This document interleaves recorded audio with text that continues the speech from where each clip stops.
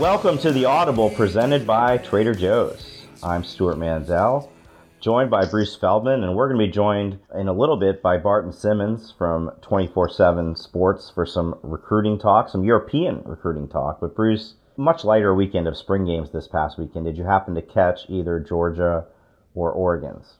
I did, but not live. I was able to flip around. I caught some of it. I don't know. To me, the most interesting stuff that happened this week was more related towards some off the field stuff. And we'll actually get into probably the most noteworthy thing about the Oregon spring game a little later on with Barton, and that's related to the top quarterback recruit in the country. What caught your eye in anything you saw, though? Well, the most interesting thing about Georgia's spring game was the officiating. A bunch of our media friends were invited to be guest officials and got some screen time. We saw Andy Staples, Ralph Russo, Dennis Dodd, some TV people, Todd Blackledge, Sean McDonough, our friend Molly McGrath. They were all officials, and I just don't know why anybody would want to do that job in the first place. You mean to actually do the job? Why would anybody want to be an official? It's incredibly hard, as those people found out. Nobody's going to compliment you on doing a good job, but they are going to boo you / threaten you / call your place of business and harass you if you mess up. Actually, the author Michael Lewis has a podcast series right now about the first episode was about NBA refs and how the players, the relationship between NBA refs and players is starting to get really nasty, while at a time when NBA refs have never been more accurate. So I don't know, what streak would you have to have in you to be like, you know what, I think it would be cool to do this job? Yeah, that's an interesting story in itself. If you were to talk to people and say, why do you like doing it so much? Because I know for a lot of places they love it. It's also, but there's a shortage of people who can do it, much less do it well. So I don't know the answer to that. I really don't. Everybody's wired differently. And the way you get criticized, there's just, with social media, it's just so amplified as opposed to a previous generation. But anyway, look, I think we can agree Georgia is very, very, very talented.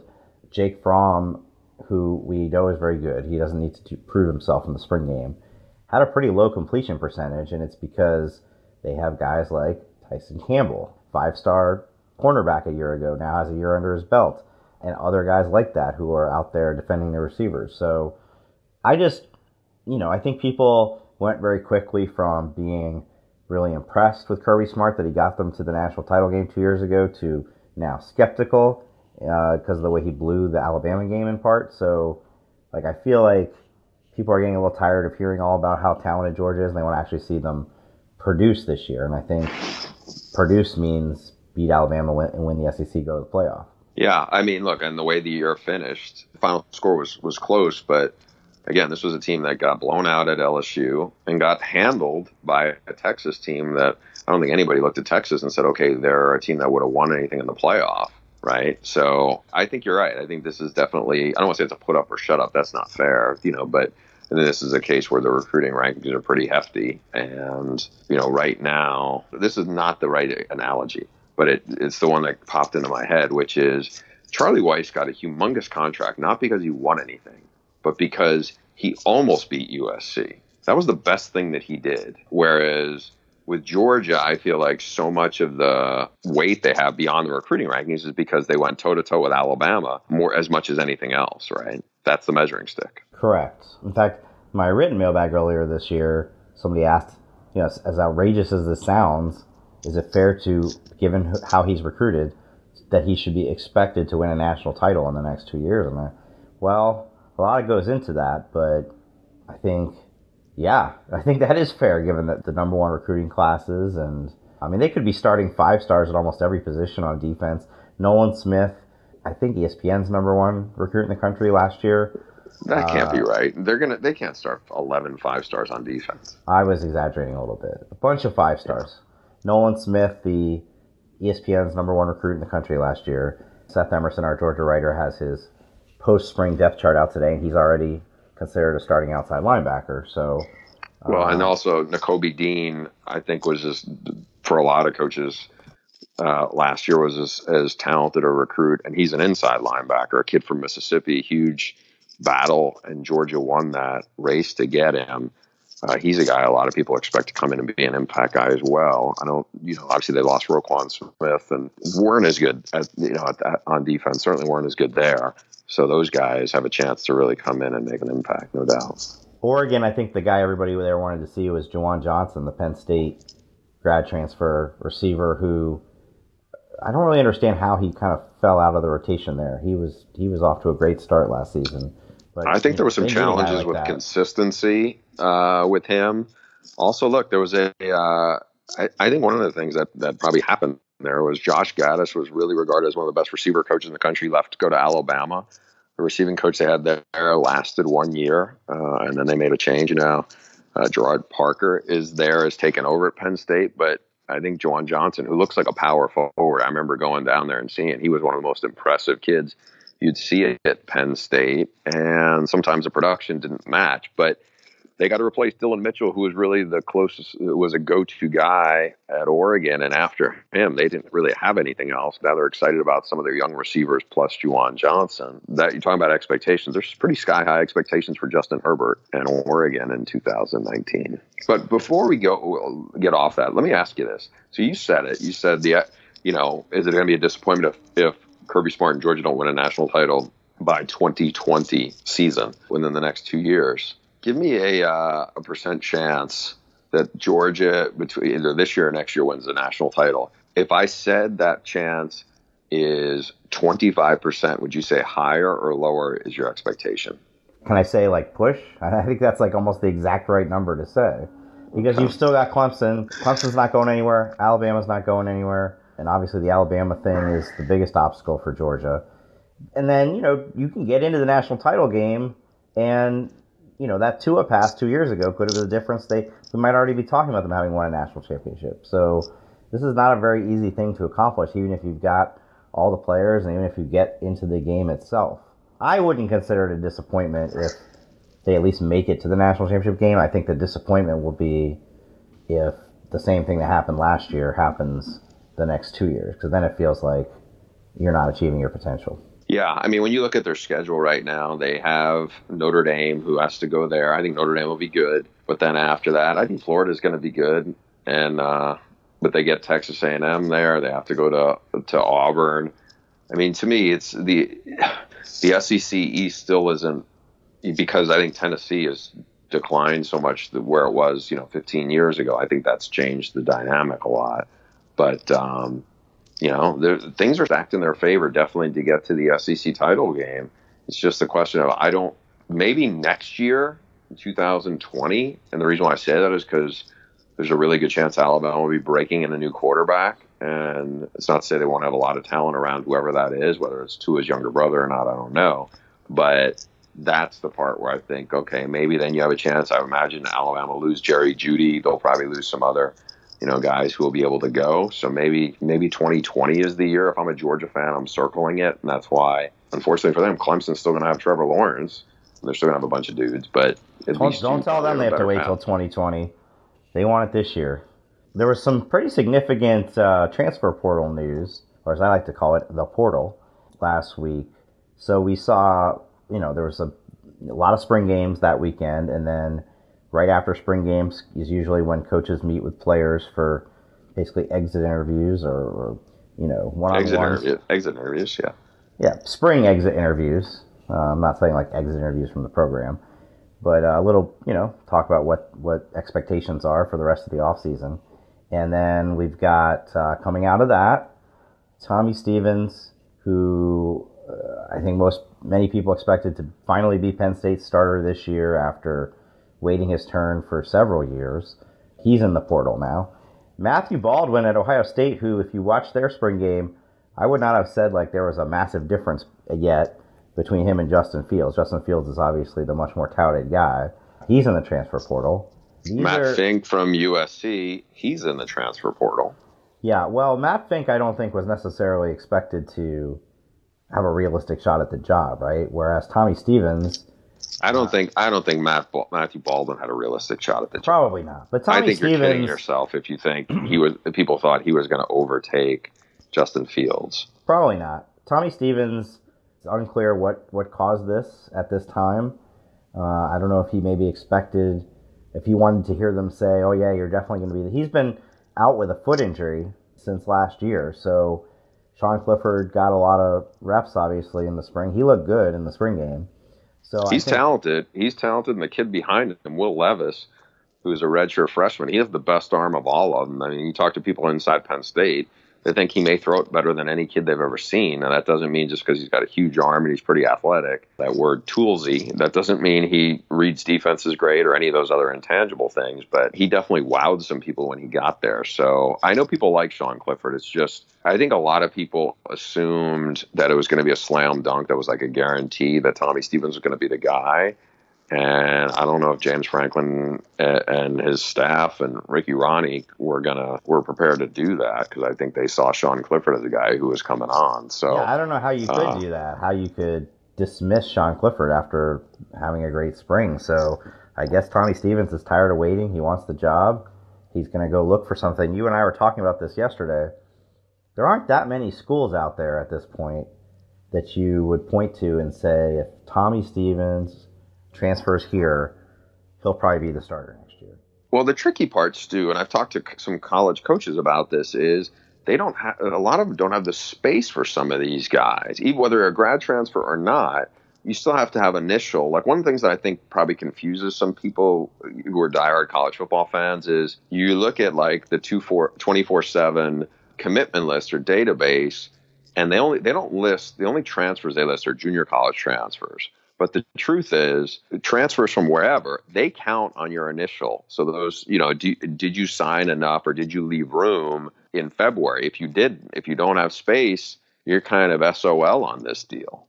So that's the challenge. And I think, I'm not saying any one on these specific kids, but there's a chance some of these kids who are, especially if they're quarterbacks, they may end up having to go to junior college if they are, obviously if they're not a grad transfer, and play there and then get re-recruited. I mean, the key thing is to go somewhere where you can play and then, figure it out later. Now, from what I had heard about Matthew Baldwin was there was homesickness. I would imagine he would go back to Texas, or at least close to Texas, before he makes his next move. So you're saying if you sign a full class, and by the way, it's hard to keep track of this from year to year because you can back count early enrollees, and everybody signs a bunch of early enrollees now. But basically, if you sign a full class of 25 in February, even after whoever you're going to back count, and suddenly some hot quarterback becomes available on the portal, you can't take him. If you don't have room, no. I mean, the reason why LSU last year had the 15th ranked class, according to the websites, but that didn't count the kicker they had who won a bunch of games, who came from like Assumption College or Joe Burrow. But they had room to do that.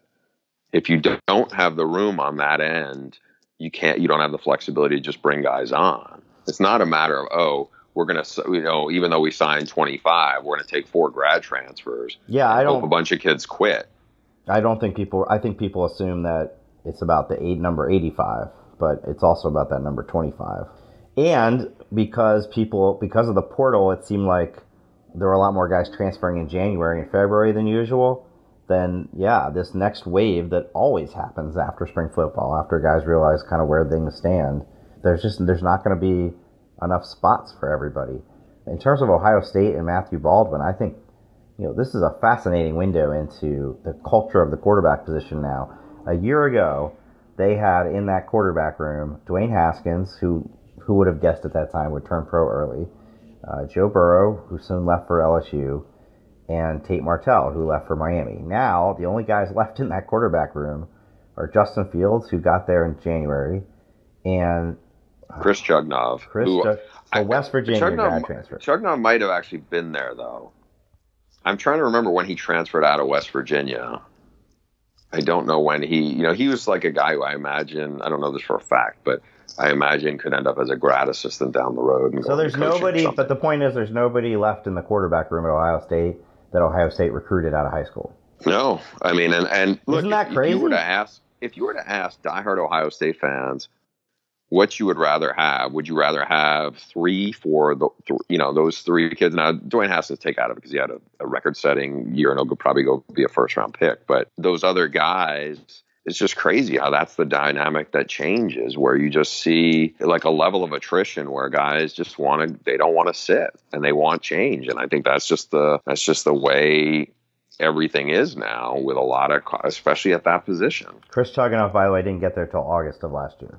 Okay. So they're completely changed over since last August. Well, think about how crazy that all is. I mean, we're thinking this, Urban Meyer was the head coach. I mean, obviously that Ryan Day was still the offensive coordinator and everything, but that is a lot of turnover there.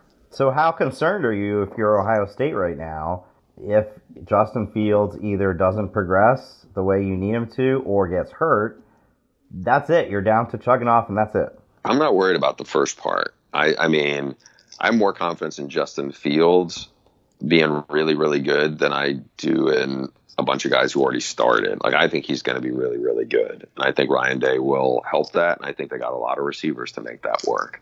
I mean, I think people are going to go, man, he's really special after they get to see him. It may not be week 1, but it may be by the time we get into November. The part I would worry about is he's a big kid, but he does run, and quarterbacks sometimes get banged around. And that's the challenge, is once you get the number 2. Here's an interesting kind of aside, and I'm going to throw it at you, just kind of talk about it. So was talking to an NFL coach I know who I got together with a couple of weeks ago, and we were talking about backup quarterbacks in the NFL. And they were talking about a guy who I was like, well, this guy's not very accurate. Why do people even covet him if he's like not accurate enough to be a good NFL quarterback? And he's like, well, in the NFL, if your starter goes down, you're hoping, can this guy, at least if it goes down for like a month, can this guy get us to 2-2? Because if that's the case, then you can still make the playoffs. But if your starter goes down in the NFL, the Nick Foles example is the aberration, but chances are, or, in the case of Tom Brady, certainly years ago, but you're probably your season's shot. But it's like, even if a guy is more talented, you're like, no, we'd rather have the guy who's good in the room, chemistry-wise, maybe isn't as threatening to the starter, whatever. It's just the dynamic works. And I think that is an interesting difference maybe between that and where you are with college. Because you just don't have kids. Granted, it's not a job. We're not paid to be a backup in college. But by and large, most of these guys are not going to be patient. They're going to expect, for whatever reason, that, all right, they either want a guarantee that they're going to start or something else. And I think that's what's changed. And I'm not saying this is one of the ills of society. I'm not trying to make it a bigger picture, but I just think that if you're a college football coach, this is a different dynamic than it probably was. And I don't think this is necessarily just because of the portal. The portal has just put more of a spotlight on it because now the portal is a catchy term and we write stories about it. And it's up on Twitter and everything like that. But I just think this has kind of been building towards this.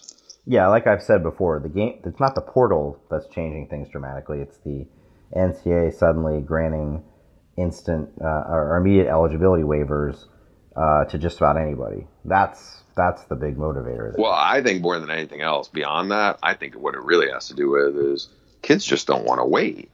But that's been the case for a long time.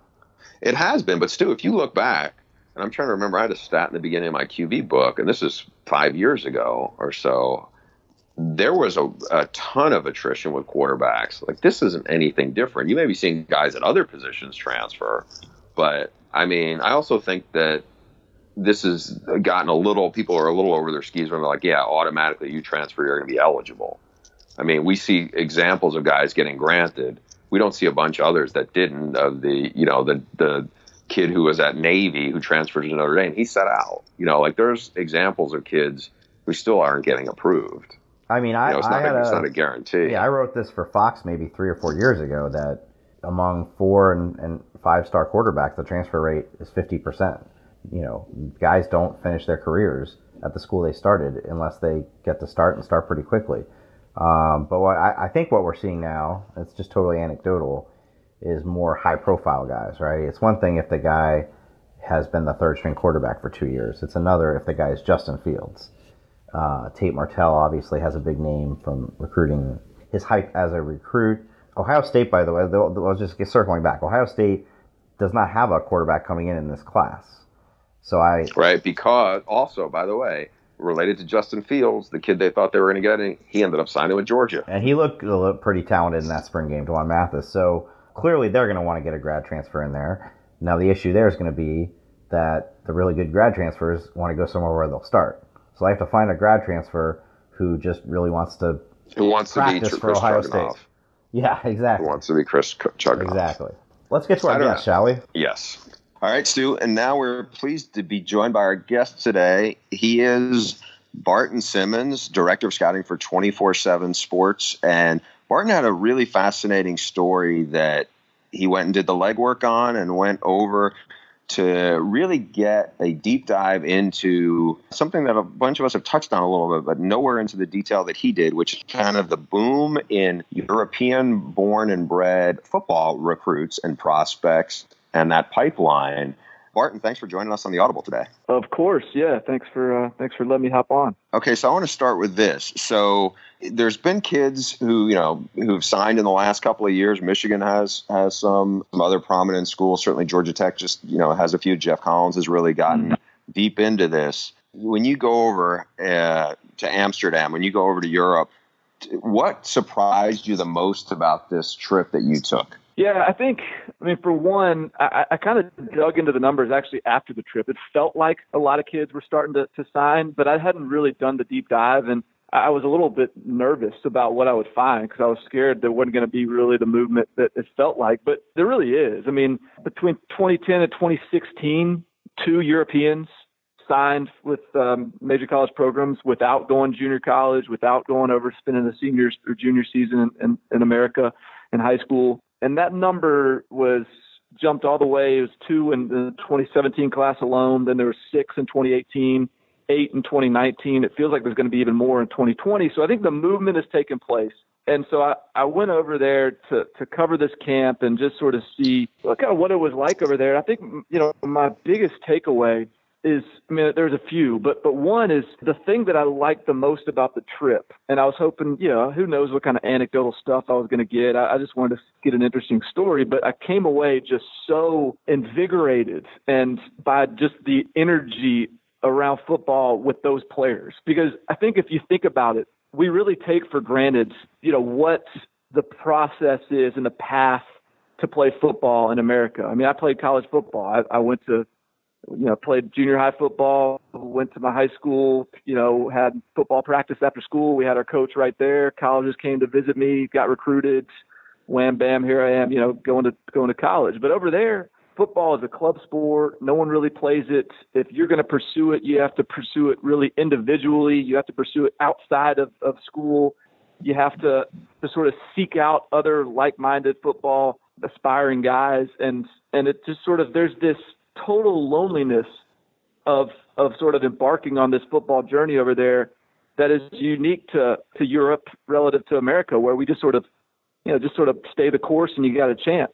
And so I think that sort of unique journey has driven guys over there to be just so passionate about it. And it was just so fun being around them and just seeing their eyes light up when they talk to somebody like me who sort of lives in the football world and is very engaged in it. They want to talk about everything. They want to talk NFL draft. They want to talk our rankings. They want to talk college football game day experiences. They wanted to sort of pick my brain against guys that I'd seen and they want to talk their own experiences. And it was just sort of this real innocent, pure passion for the game. And I think that's, something that the colleges have sort of dialed into, the programs that feel like there is value to recruiting Europe. I think one of the things they like is, we might be getting a kid that's really raw. We might be getting a kid that's got a ways to go, but we're going to get a kid probably that's really coachable, that is going to be really passionate and dialed in because of, all the sacrifice they've already made to get to that point. So it was a cool experience to just sort of see that kind of light in their eyes, for lack of a better term, and sort of the journey they're on in football. Barton, I'm sure there's not one easy answer for this, but why now? Why in 2018, 2019 are you seeing this spike in kids signing straight with FBS?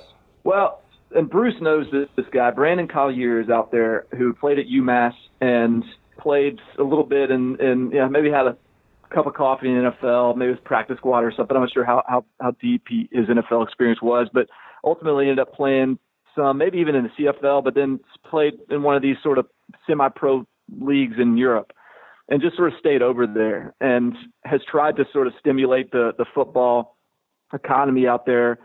And I think because look, there's always been European players that have played college football. What's different now is they're not going to play junior college football first. They're not going to some boarding school first. They're actually being recruited from Europe. And I think what's been missing has been the kind of the vehicle, the connector. And I mean, Brandon Collier's one guy, but he really does have his hands involved in a lot of these, whatever it is, 16 guys over the last 2 years or 3 years that have made it to FBS over from Europe. He's, alongside a lot of them and connecting coaches. And I think that has driven the beginning of a movement, and it's drawn coaches over there. And as they're over there, they may check out other players. And so I think, this whole thing is self-perpetuating. The more guys go over and play in Europe, the more of them have success.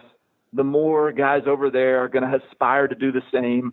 The more college coaches have reason to get over there. It's all snowballs and builds on itself, but you have to get a little bit of a spark to get it going. And I think for the first time in ever, as far as I know, there's at least a little bit of a spark. And to have guys, to have it validated by places like Michigan, where Julius Welshoff is a second-team defensive end, has a chance to be a pretty good player, to have it validated by places like Penn State that's actually going over there for a clinic to kind of evaluate prospects over the next, I think maybe this week, and to have it validated, by across the board, FPS to FCS, I think it's driven more kids to engage, and I think it's just sort of stimulated that whole operation over there. One thing too that I think really you see and you hear from talking to coaches, I don't know, it was probably about 10 years ago, Margus Hunt, who was this shot putter, track thrower from, I think, maybe Estonia. I'm trying to remember where Margus was from originally before he went to Dallas. He goes to SMU, and the freak of all freaks, right? And so you have these super explosive athletes, some of them with track backgrounds, some of them with unique backgrounds. Julius, I remember, was like this big mogul skier, do crazy stuff. That's the kid that Barton was talking about, who's at Michigan now. But so you'd have some of these guys who, a lot of them really were track background guys. And I remember telling a coach that I knew who was a group of 5 coach, I was like, you ought to go to like the junior Olympics of some like track meet in Europe and sit there, and you'd find tight ends and defensive ends, and now whether they have, some of the other skills you need to play football. But you think about like BYU had Ziggy Ansah. Now he was from a different part of the world, but super explosive athlete, and he's turned out to be, a pretty dynamic pass rusher in the NFL.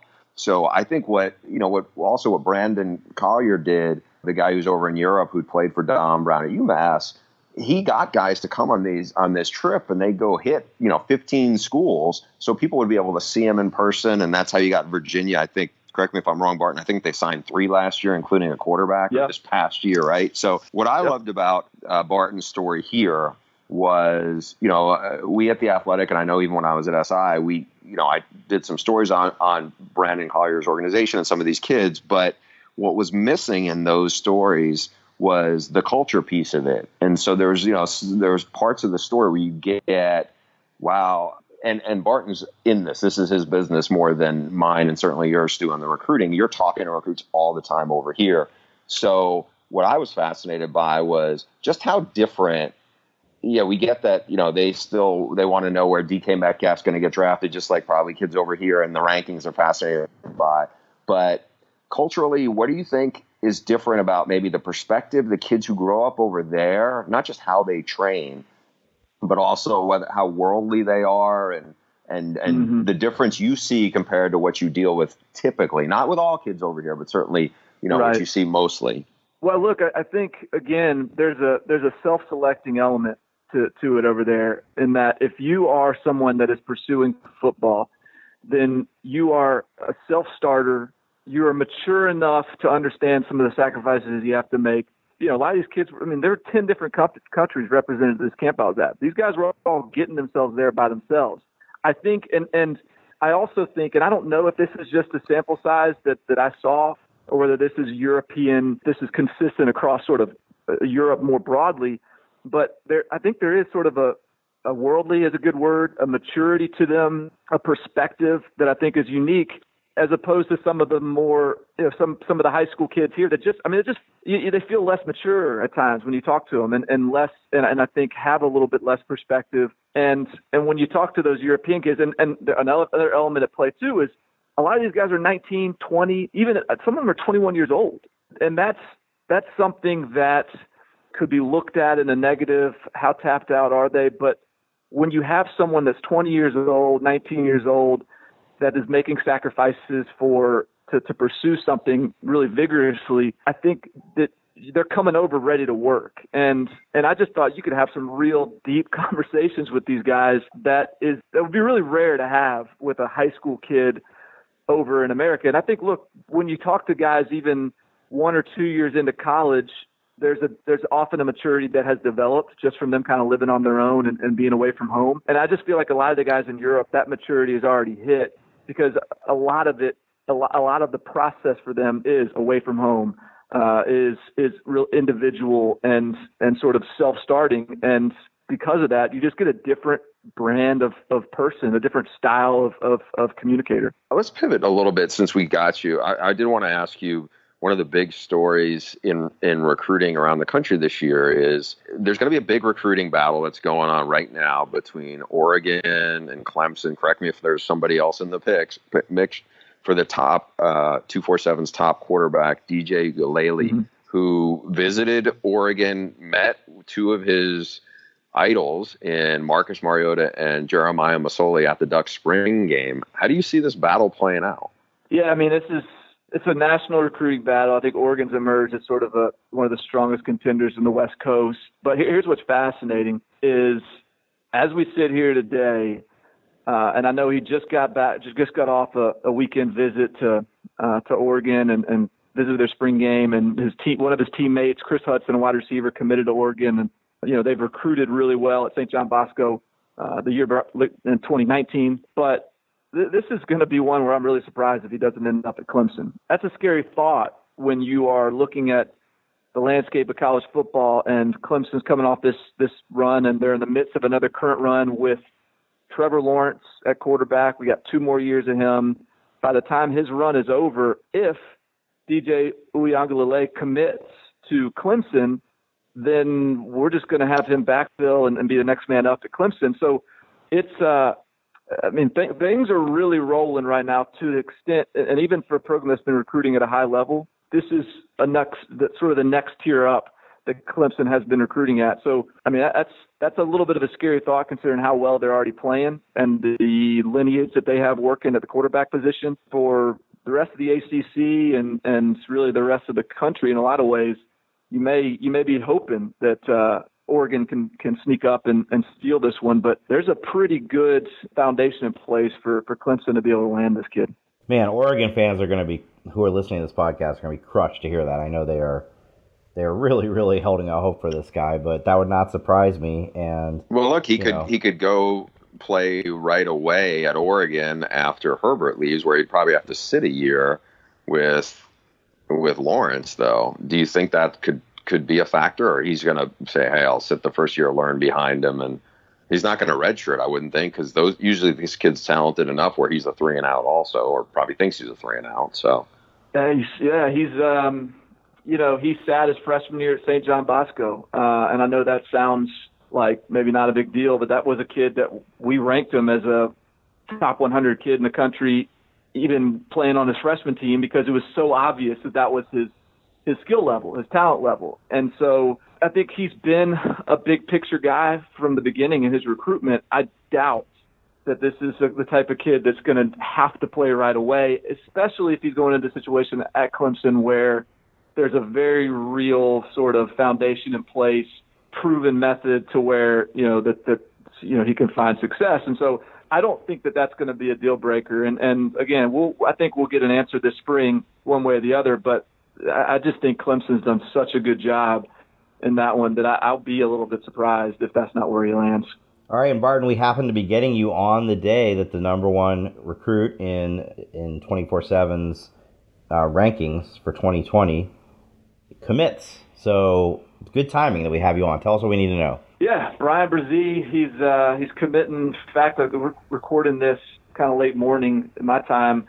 He'll be committing here in the next hour and a half or so, and if it would be a major shock if he is not also. This is going to be kind of hard for people to swallow, but he'll be a Clemson guy as well. I mean, I expect him to pick Clemson. He's the number one player in the country. He is 6'5", 290 pounds, scores 25 points in basketball. He's a 4'9", 40 guy in football. He had doesn't play competition that can really present much of a challenge for him on the field. He checks every box.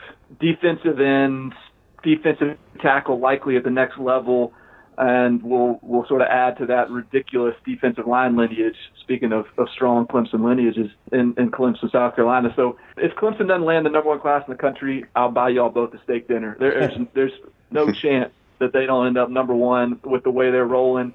And like I said, I think they end up getting DJ Uiagalelei as well, but that's not a done deal yet. But there is a lot, even beyond Brian Brzee and DJ.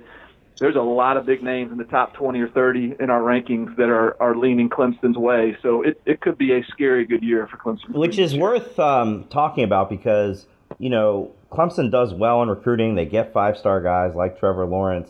We actually had somebody write into our mailbag, I want to say a couple months ago, who was curious why they don't do better. Like why they would be, they've had classes in the last 4 years where they were 10th or 12th or not doing what Alabama, Georgia, Ohio State do. So it's not like they were lacking for talent by any means, but are we now seeing them take it to even another level where now they can have the number one class in the country?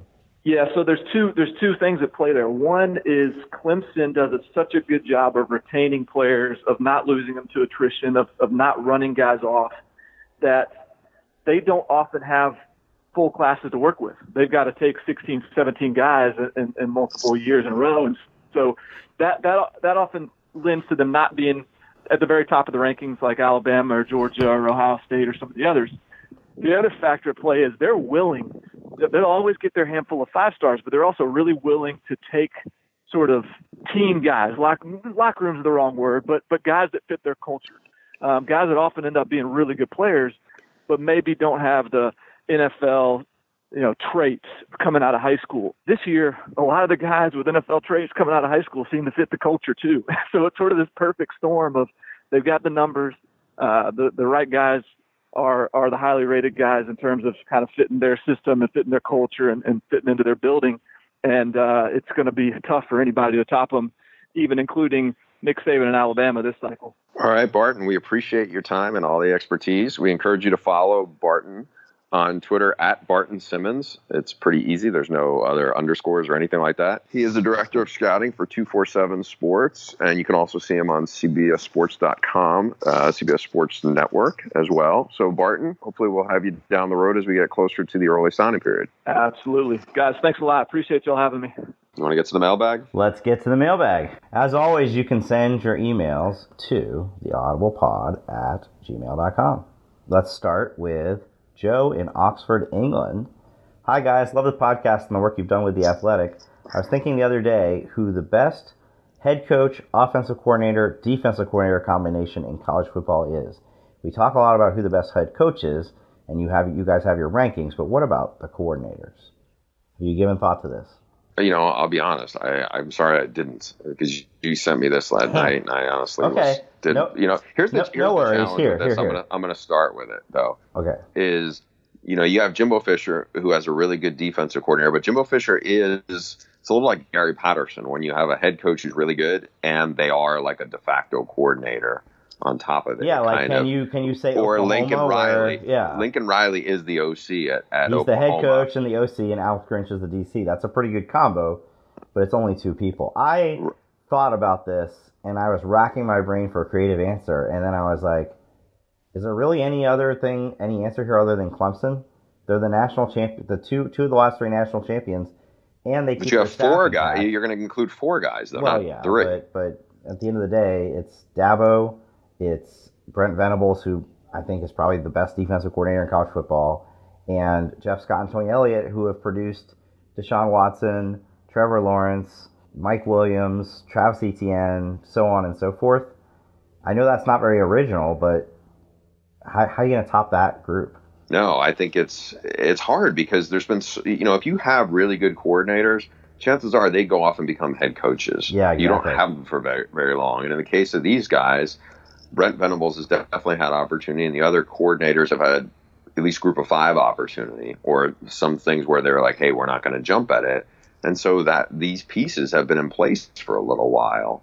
So I think, that's a good answer. I mean, can you give me somebody else beyond Clemson that you would look at and go, okay, that's a pretty good combination there? I think Notre Dame's got a pretty good trio right now, wouldn't you say? I would agree with that. Now, granted, Clark Leah is only entering his second year, I think, as the coordinator. Yeah, Mike Elko left, to go to A&M. So, yes. So it's not quite. But he had a really good first year. Yeah, it's not quite as much of a no-brainer as when it was Elko and Chip Long, but that's a pretty good trio. Obviously, you can't throw out an Alabama where it's constant turnover. I'm trying to think if there's somebody maybe a little more under the radar we're not thinking. You know what's an interesting one? And again, the head coach is way unproven on this, but coordinator-wise is Ole Miss. Ole Miss has Rich Rod, who I think you and I both agree is a brilliant offensive mind, and Mike McIntyre, who, wasn't a defensive coordinator, really. He was a defensive guy. But I think that would be one that's kind of an interesting one to keep an eye on. I'm not saying it deserves to be anywhere near Clemson. Yeah, I mean, that's one where the inexperienced coach went all in on getting some experience at the coordinator level. Yeah. It's funny. A couple of years ago, I thought Penn State had a very good tandem. Right. But those guys have since moved on. One of them is Moorhead's now a head coach. But I don't know. I mean, it's really not a lot of guys who jump out for the reason I said at the beginning, which is like the Lincoln Rileys and Gary Patterson who are doing double duty. This could change by next year, Stu. Oh, I think we're about to say the same thing. If Michigan and Josh Gaddis have a really good year, Jim Harbaugh is going to vault back into your heart, and we know we really like Don Brown. So that's my answer to this, is to one to keep an eye on that I think could change our opinion by, or at least change your opinion by 2019. But that shows you how quickly, or how fluid these really are. You're talking about a guy who has not even yet been an offensive coordinator, and we're kind of starting to put our hopes on that. The next question is from Jim Breitenbucher from Seattle. Guys, love the pod and your work at The Athletic. Mailbag question. How would you rank coaches based on their program overperforming or underperforming historical expectations / performance? For example, Jeff Brom is a +4 wins for Purdue question, or is Clay Helton with -3 wins for USC? Who are your top and bottom coaches based on this criteria? I like this question, Stu. What do you got? Yeah, and I think that kind of that mirrors, at least with when I was doing my top 25 coaches, that's kind of how I approach it, right? Outside of, Alabama, Clemson, maybe the ones at the very top.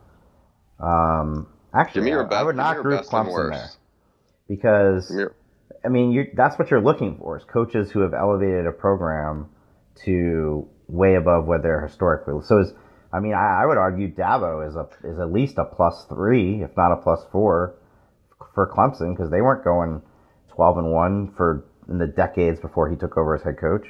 I'm going to argue, and in full disclosure, I wrote a book with this guy, but Mike Leach is that guy. Washington State has never won 11 games. I mean, Clemson has a ton of resources. They'd won a national title, albeit it was 35 years earlier, but they can get a lot of players there. I'm sorry, Pullman is a much tougher hill to climb, and to me, it's Leach. And there's, you can make other good arguments. I mean, Jeff Brom is going to be an interesting one for Purdue, but I want to ask, you said Gary Patterson's another one, by the way. Yeah, and he's on our list, right? He'd be high on our list, yeah. Give me the other end of this. You can't shirk out the real obligation here. Is Clay Helton the easy answer? Is there another guy who's underperforming? I mean, it's hard to.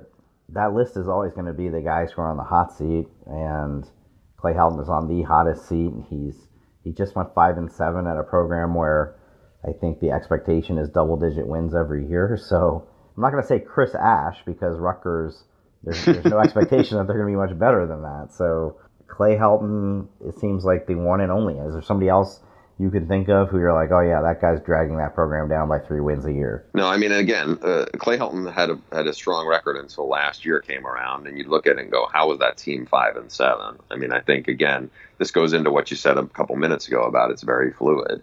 I don't want to say I like your answer, Chris Ash, but you were thinking differently where it's like, okay, this program's usually not that good, but they shouldn't have been god awful. All right, I'll give you one.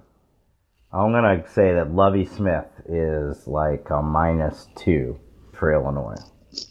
Okay, well, this is a big year for Lovie. He's got transfers coming in and out, and he recruited better, and they were young, so... I know Illinois has been down for a while, but it's still... I mean, down for Illinois should not be 2-10 or 3. It should be 6-6. Yeah. There's no good reason why they've been this bad for the last few years. Stu and Bruce, as long as Tennessee's O-line is garbage, they're not winning more than 7 games. Sam Pittman, the Georgia O-line coach, needs to return. Well, Sam Pittman's buddy is Jim Chaney, but I don't think Georgia's going to let Sam Pittman go. How can college football become relevant to the casual West Coast sports fan? This is his question. I'm worried the sport is becoming more regional each year. Thank you, from Byron McDermott. I think that's a legitimate concern. Living out here, you start with a baseline of a lot of the West Coast not being all that passionate about college football to begin with, and I think that interest is definitely higher when USC or Oregon, somebody out here is a national player, and you just don't have that right now. So, and then you combine that with the concentration right now in the Southeast. I think it's a legitimate concern. Now, I can. How much, if at all, credence do you put in? I'm going to out you right now, Stu. You're a national college football writer, and you don't have the Pac-12 network, and you live in the Pac-12 footprint. That you cannot get. A lot of people in Southern California, I'm not one of them, but can't get the Pac-12 network. How much does that factor into it, if at all? By the way, I did get the Pac-12 network up until we moved last summer, and now we have DirecTV, which I'm not all that impressed with, to be honest with you. I don't. Everybody raves about DirecTV. I guess if you have to have Sunday Ticket, then you have to have DirecTV. No, I don't know that that's it. I think if I understand the question, he's talking about people losing interest in the sport nationally, right? So somebody here in Sunnyvale, California, I don't care about Alabama, Clemson. I don't need to see those teams playing over and over again. I don't think it's as much about I'm a Stanford fan and I can't see 3 of their games because I don't have DirecTV. I also would say that, I continue to say to people that there's a little bit of misplaced angst right now in the Pac-12. There are things that are hugely concerning in terms of the way the conference is run, and I get that, and I don't have easy answers for that. But in terms of the conference just not being that great in football right now, that's going to reverse itself. Like this is not some permanent decline. In fact, they're only a few years removed from being a very entertaining and competitive conference. Conferences go up and down. This happens. When you look at the coaches in the conference right now, they have Chris Peterson, David Shaw, Chip Kelly, Mike Leach, Kyle Whittingham. They're going to be fine. It's just they've had a couple rough years, and so I do think USC not being a player contributes to this. But if Cristobal gets Oregon rolling, if they're become a contender again this year, if Chip Kelly gets UCLA going, I'm not that worried about the Pac-12 continuing to be the conference that everybody makes fun of on the field. I think it was well said. I do think the biggest factor, which you said, and I think it's almost everything related to this, is USC has been down, and USC has been spinning its wheels. Now, I didn't know they won a Rose Bowl in there, and Sam Darnold invigorated that program. But between the Sark, tumult and Lane Kiffin and the sanctions, USC has just not been able to get out of its own way since the NCAA got in its way. And to me, that's undermined because USC, more than any conference in any Power 5 league, is the flagship.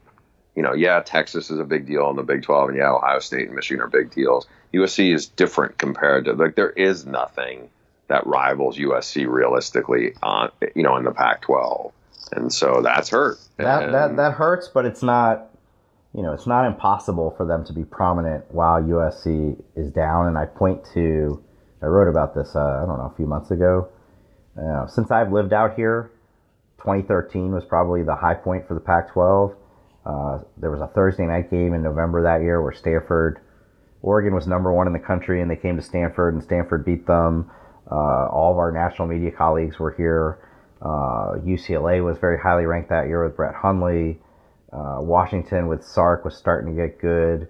There were reasons to watch the Pac-12 every week that year, and that also happened to be the year Lane Kiffin got fired on the tarmac. So it's not like USC was Pete Carroll era USC at that point. Yeah, it's a fascinating dynamic. Bruce, I just want to give a quick shout out to Sam and Adam Engelbert, who wrote in from Houston and Tempe, Arizona, and sent me a copy of a research paper they did in 2015 that included a lot of references to Bulls, Bulls, and Tattered Souls. Their question, though, is very long, and it basically just amounts to, why does the SEC get to play only 8 conference games while others play 9? And that's an eternal question that has no great answer to it. It's just the way things are in college football right now, and it's not going to be changing anytime soon. But thank you for writing in, guys. As always, you can send your emails to theaudiblepod@gmail.com. Next week, I hope we will be doing this together in person, because we will be in Phoenix for the annual, what do you call it, gathering? Conference gathering, yeah. All the leagues except for the SEC and the ACC will be there. Everybody else has their meetings there, and they play a lot of golf and have fancy receptions, and just basically look for an excuse to be in Arizona at a nice time of year there. And we're not saying we aren't doing the same thing. All right, we'll see you next time. If you haven't done so already, please subscribe to The Audible on Apple Podcasts, Google Play, Spotify, wherever you get your podcasts. Leave us a 5-star review while you're at it. It helps get the word out. Thanks to Trader Joe's for being our presenting sponsor. Our producer is Nick Fink. Our theme song is Dangerous by Kevin and the Octave. You can download their music on iTunes and Spotify. Follow me, Stu, at SL Mandel on Twitter, and Bruce at Bruce Feldman CFB, and subscribe to The Athletic if you haven't done so already. You can try it for free, 7-day free trial at theathletic.com/free trial. So come on, get over here. Ah, yeah. Whoa, whoa. We'll talk about